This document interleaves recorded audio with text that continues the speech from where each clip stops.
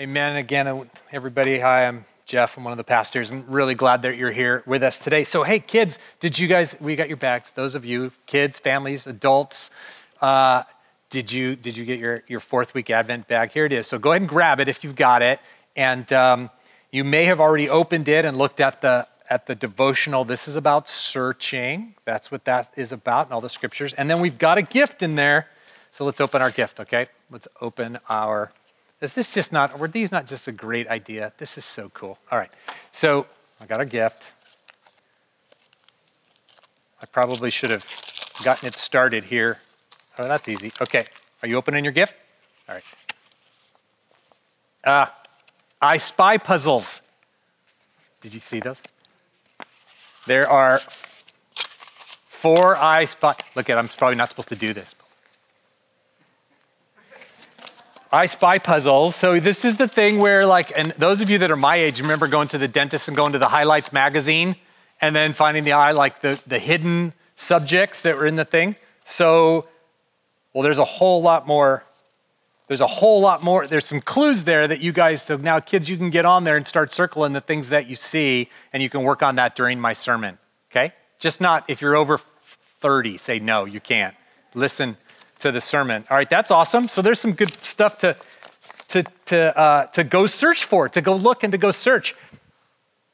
It's funny, there's a pile of money in the first one that I saw on this Christmas one. There's like a pile of money.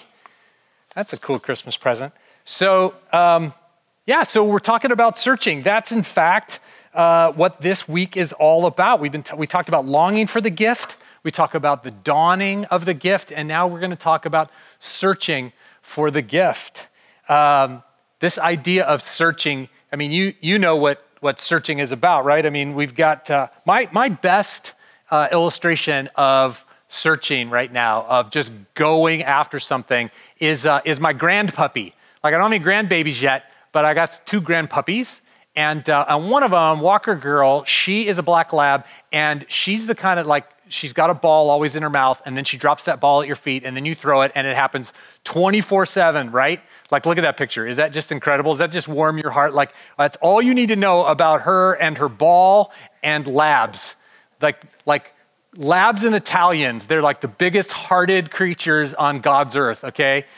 So that picture right there, it says it all. So if you throw the ball for Walker Girl and you fake her out and go throw it the other way, and then she has to go find the ball, she will relentlessly search for that ball for hours. Anybody know what I'm talking about? Anybody have a lab or a dog like that who is I see a hand raised. Claudia, you guys have that lab? All in, okay? Hey, Kat, Dirks, did you guys, I thought you had a dog handy. There you go, look at that. Hi, little puppy. We have families, we have singles, we have old people, and we have dogs in our church, so on Zoom. Welcome. So that searching thing, that dog will be all about it, will be relentless in its search, will never give up the hunt.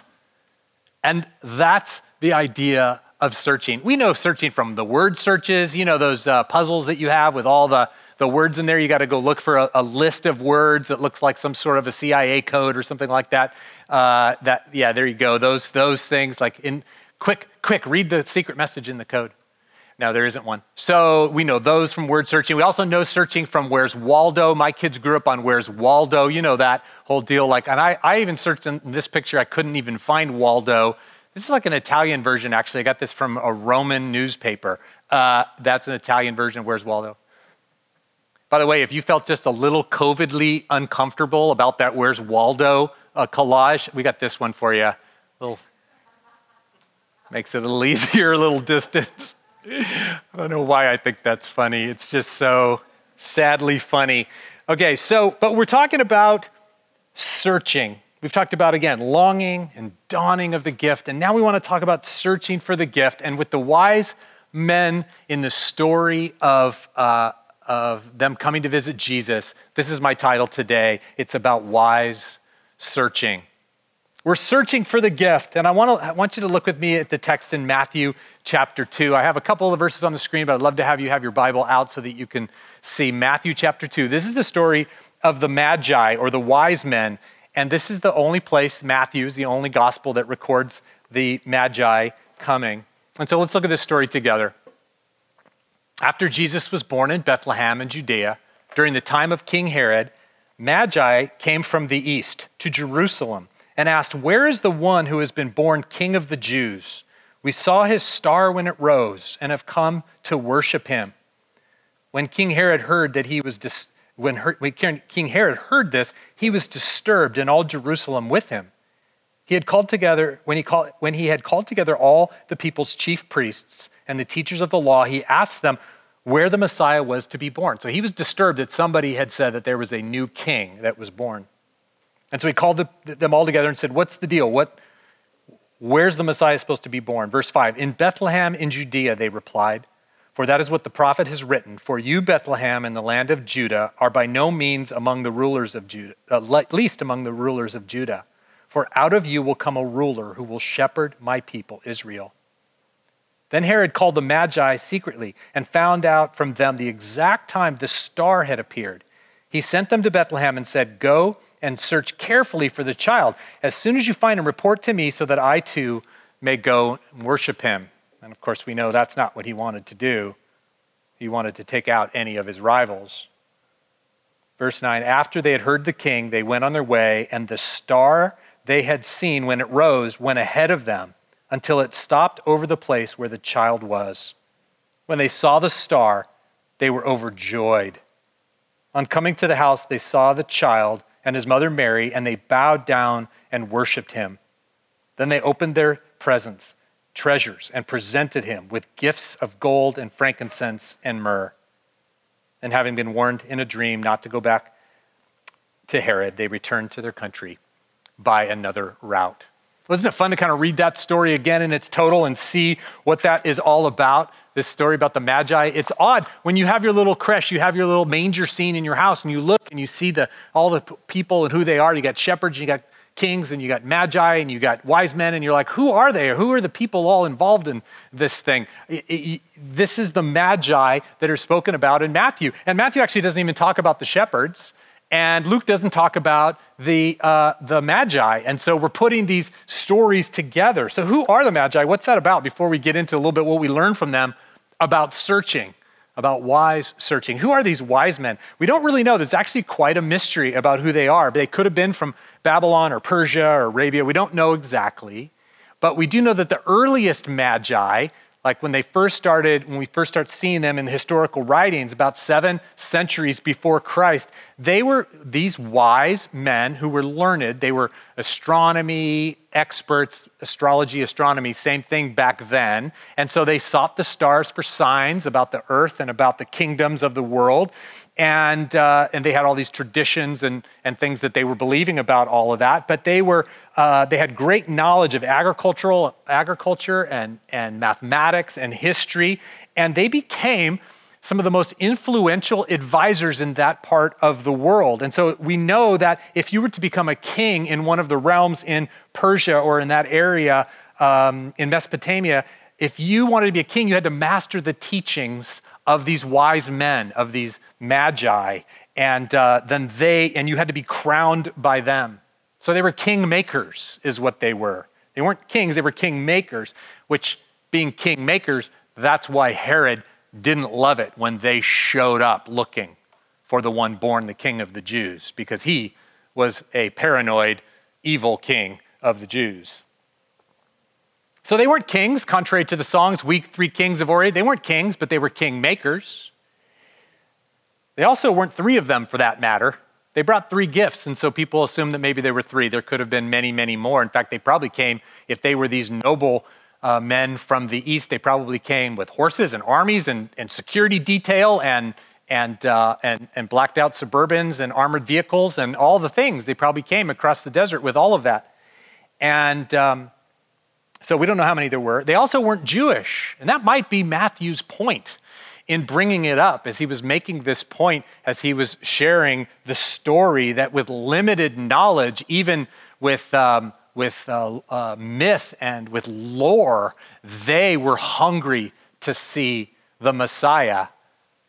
Contrast that to the powerful and the religious in Jerusalem who were resistant to Jesus and to the Messiah coming. No, and they weren't on the inside. They were way out. And the shepherds too, the shepherds were on the outside of those religious establishments. So when you think about who this is and what this story is, the Magi were people who had limited knowledge. They were of non-Jewish religion. They were worshiping the stars and getting their information there. And they still somehow had information that Jesus was something special. And they came across the desert to go find him. That's who they were. And they brought those gifts of gold, frankincense, and myrrh. Probably not a lot of symbolism in those gifts, except that they were expensive. And they brought them to the new king. So why did God use these men? And why did Matthew include this story? And for us today, the question, what does searching look like? What does wise searching look like? And so let me give you three kind of points about wise searching. One, wise searching requires a clear choice to go after the light. Wise searching requires a clear choice to go after. That's what it is.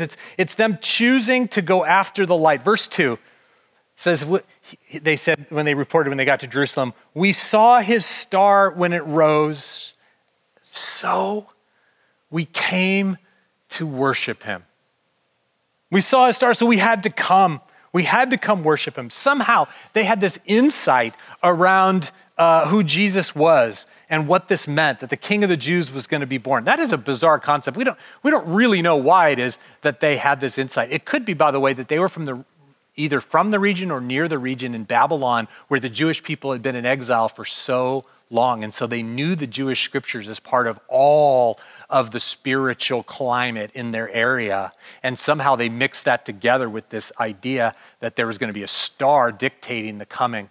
And it could be that God himself just blasted them with some information supernaturally. But somehow they had this insight that the King of the Jews was going to be born. And can you imagine them sitting around their tables of discussion and learning? And they had this idea that when a star rose in the east at a certain time in a certain way, that was going to say that the King was born. And when they saw it and they said, is this the star? And they debated about it and all that kind of stuff.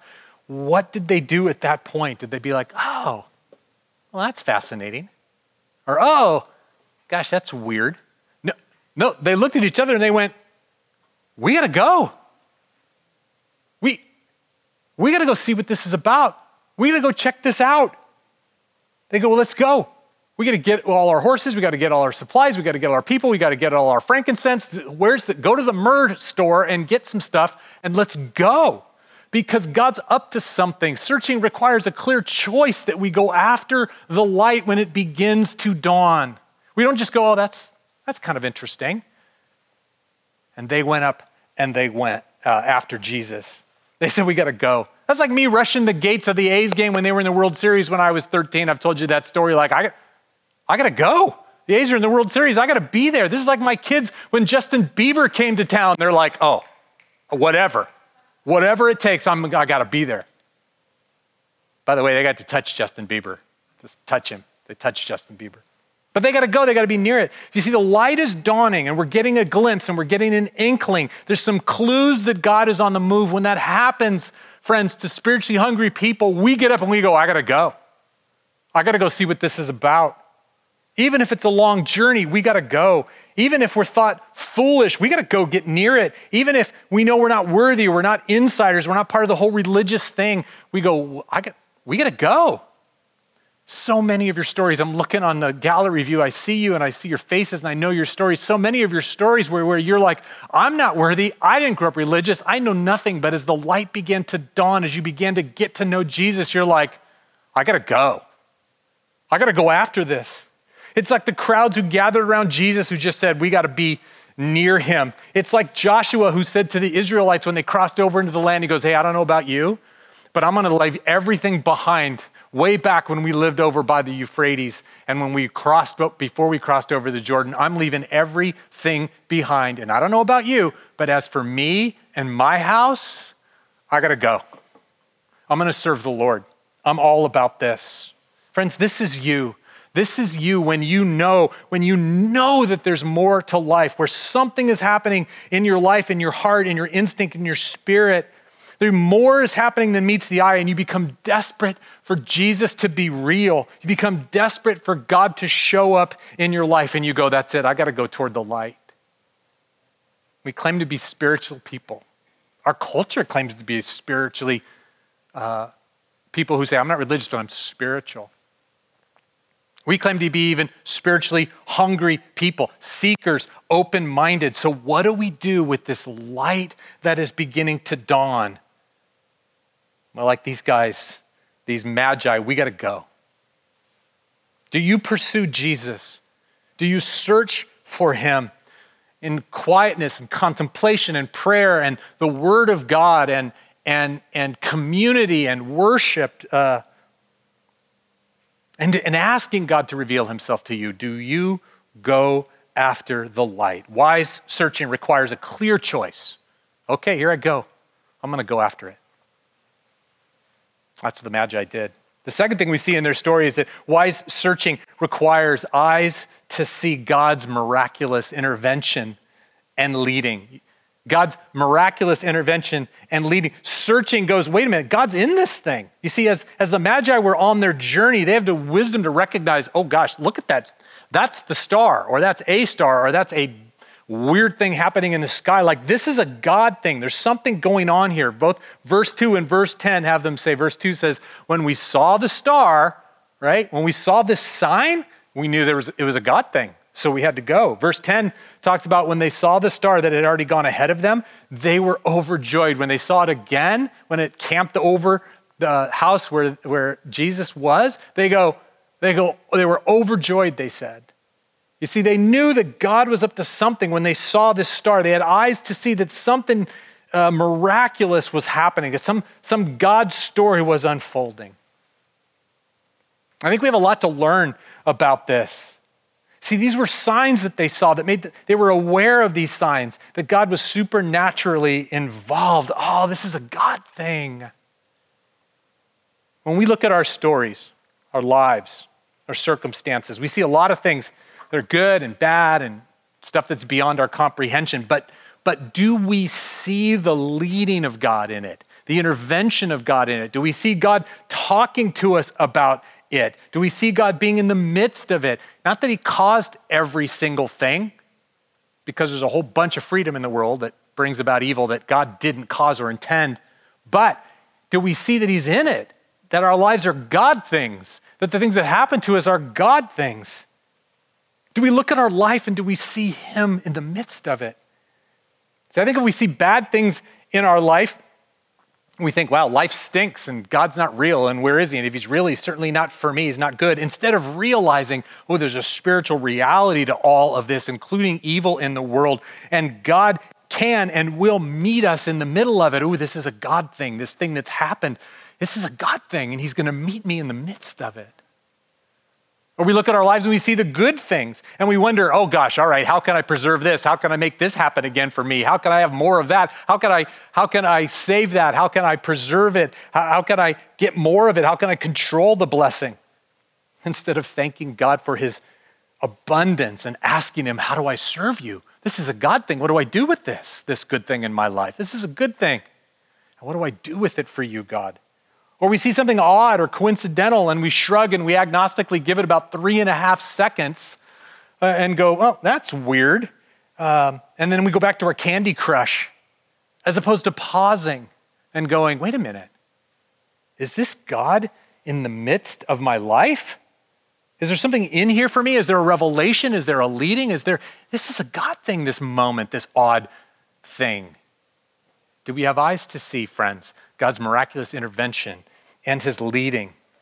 Here's a small illustration and a silly one. I was looking for information on Magi and studying it at my desk, and I just dug so far. I went down the rabbit hole of who the Magi are and could be and were and all that kind of stuff. And I was like, oh gosh. And then I started getting lost into ancient Babylon and Persia and the Medes and the and Mesopotamia and what's where and all that and the history. And I was like, okay, all right, so where was the Persian Empire and when? Because most people think that the Magi were Persian. And I'm like, how do I got to look this up again? Don't I have a master's degree in this stuff? But of course, I haven't thought about the Magi or the Persians in like 30 years. So I'm going to go look at this up. And I was kind of tired about the whole thing. And I pulled down this resource off my desk and I looked and checked. And I opened this giant book, this giant resource of mine.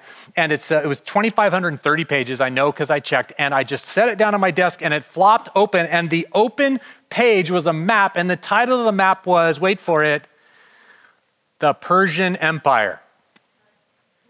Now, look at, I don't know what you do with that if you go, that's the dumbest thing I've ever heard. Silly? Friends, what's silly?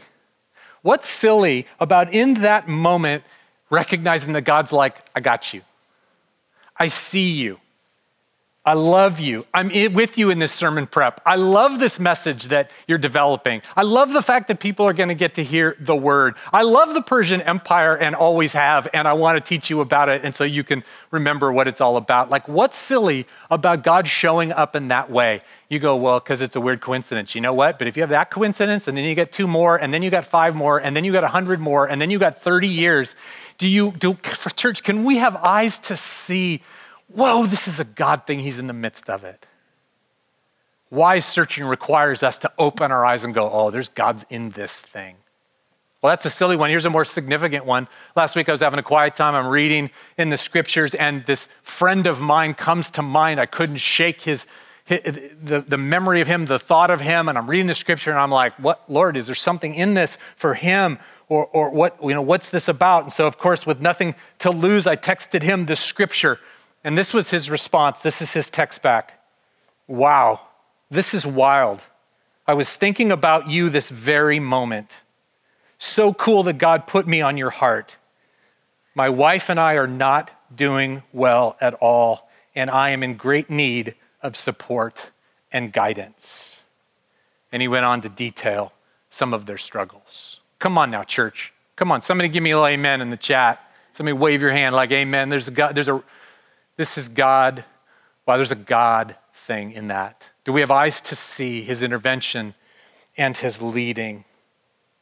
You see, we need eyes to see that he's around us. He's working through us. He's present with us. He's speaking through his word. He's sending messages. He's communicating with words and feelings. He's with us in every circumstance, and he has a plan in it for you. And if we're going to be searchers, wise searchers, we have to see that God's there. It's worth asking yourself as a takeaway from this morning, church, like, how do I develop eyes to see him leading and intervening? How can I look at my life and see God? I know there's a lot, I have this conversation with a lot of people in my line of work, and people are saying, I don't know that I ever hear God. You know what, friends, he's present. And we need, like the Magi, go, whoa, what is that star? Like, this is a God thing. It's worth asking, how do I develop that? And here's a little clue. You got to be quiet. And you got to slow down. And you got to put down Candy Crush. And you got to ask the Lord if he wants to say anything to you or show you anything. And then you got to open his word because he put stuff in black and white and God begins to reveal himself. That's the beginning of it. We'll do more work on that as we live our lives together in Jesus. But do you look at your life? Can you look at your life and see the star? Well, that's weird. Yeah, right? That's the second thing. Wise searching gives us eyes to see that God's miraculously at work. And then the third thing is that wise searching requires an openness to recognize that Jesus is all that we've been looking for. Jesus is everything that we have been looking for. In other words, I just struggled with how to write this, and I'm sorry if that's an awkward phrase, but what I'm trying to say here is, in other words, you're going to find him if you search. The scriptures promise it. It's in the devotional that the kids had, and there's a verse that if we seek him with all our hearts, that we will find him, from Jeremiah 29. Like, we're going to find him. And so the question is, what are you going to do when you find him? Wise seeking is to say, I better be prepared, because if I'm going to look for Jesus in my life, if I'm going to look for God's intervention and leading in my life, then I'm going to find it. And am I ready to go? That's it. That's what I'm all about. That's what I'm going to live for. What are you going to do with the reality? The Magi, can you imagine they were confronted with this unfathomable conclusion? Whoa. Not only is this a king born, the king of the Jews, a fulfillment of all of the whatever lore or magic or rumors that they had heard before, they were like, this is a God thing. And in fact, God is so at work in this glory that they were like, oh boy.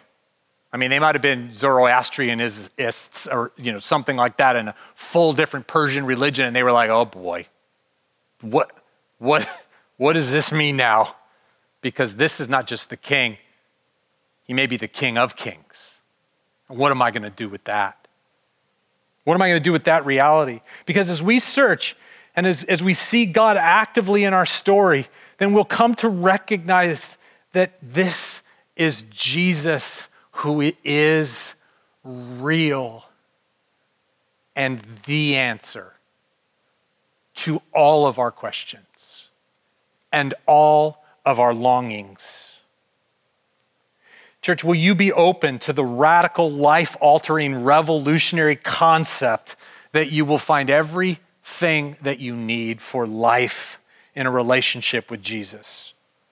Every one of us who has found Jesus knows this part of our story. We could have testimony to this story that we were looking and we were searching for, well, we weren't even sure exactly what we were searching for, but then we found Jesus and we realized he was the answer. And so we were searching for direction, but we found Jesus who was the way. We were looking for security and we found Jesus who was the rock. We were looking for love and we found Jesus who unconditionally forgave us of our sin and invited us into a relationship with him. We were looking for healing and we found not only healing for our emotions, but healing for our soul. He was what we were really looking for. That's actually a truth about searching in general that we should know, that whatever people are looking for, life, they're going to find it in Jesus. St. Augustine, who was a leader of the North African church in the late 4th and 5th century, is famous for saying this: "You have made us for yourself, O Lord, and our hearts are restless until they find their rest in you." You're everything our restlessness is pointing toward. And so you look at the Magi and their response when they recognized, oh, he is it, this baby, Jesus, is at the end of all of our searching. This recognition, he's what they were really looking for and more. Look at their reaction, by the way, real quick as I wrap up. First, they were overjoyed. You see that in verse 10. It says, when they finally saw the star again, when it stopped over the house where Jesus was, they were overjoyed. They were so happy because they found him. They were happy because they realized the glory of everything they had been through and the miracles and the signs and the star and now with the glory of what they were witnessing in that moment, they realized this is what we've been looking for even more so. And so they were overjoyed. Overjoyed. This is one of those places where the English doesn't quite do it. The Greek sentence has a verb and a noun and an adjective and an adverb all together. Literally, it says this: they rejoiced with great joy in a great way, greatly. Isn't that awesome? They rejoiced with joy in a great way, greatly. One commentary said Matthew didn't have words to talk about how this dawning on them that Jesus is the end of everything that they're searching for was so overwhelming that he just piled superlative upon superlative. They rejoiced with joy in a great way, greatly. Come on now, who's got a testimony that when you were looking for life and you found Jesus, he brought great joy in a great way, greatly? Come on now. They were overjoyed because he was the end of all their searching. Your joy, friends, this is your joy for the taking, church, as you search for him wisely and come to find him. Second, they bowed down and they worshiped him. It says in verse 11 that they came, they saw him and his mother, and they bowed down and they worshiped him. They gave him the honor that was due him. And in bowing down, they're submitting themselves to him, hearts and souls and minds and bodies. That's worship given to him. That submission of your life is your calling and your purpose, church. That as you wisely search for him and come to find him, that Jesus would be your all. So they were overjoyed, they worshiped him, meaning they submitted themselves to him, and then last they opened their treasures and presented him with gifts. In verse 11, you see that's where it brings out the frankincense and the myrrh. They opened their treasures. I love that word. They opened their most valuable things. They opened their most precious commodities, and they gave it to him. Come on, does that not preach? Costly, expensive, sacrificial, giving themselves to him. Because he was the King of Kings they had been searching for, then no gift was too costly to give to him who is worthy of our all. And so we too give all that we are and all that we have to Jesus. This stewardship, this service to the one true King, that privilege is yours too, church, to live fully for him as you wisely search for him and come to find him. Overjoyed, worship, giving all that we are to him. Wise searching requires an openness to recognize that Jesus is what we've been looking for. In other words, you will find him. So how are you going to respond to the King? I pray that you will recognize that he is all that you have ever needed and is worthy of our search. And so with that declaration of good news, we light the fourth Advent candle. I hope you have that ready, families. And we've got the Alviso family going to join us to light theirs this morning. Of course, the candles around the Advent wreath, 3 weeks already passing, the fourth one about to be lit, anticipating the Christ candle on Christmas Eve. But the wreath represents the light dawning, breaking, coming more and more as we anticipate Jesus, the light of the world coming to us. And so we rejoice greatly with great joy, looking for verbs and adverbs and nouns to articulate what's happening in us as we realize he is what we long for.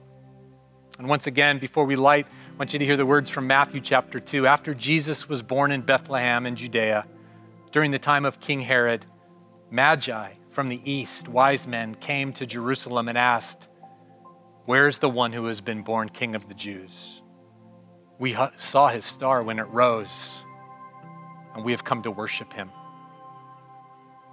And so then, as we light the Advent candle together, church, we say, "Come, Lord Jesus, for you are at the end of all of our searching.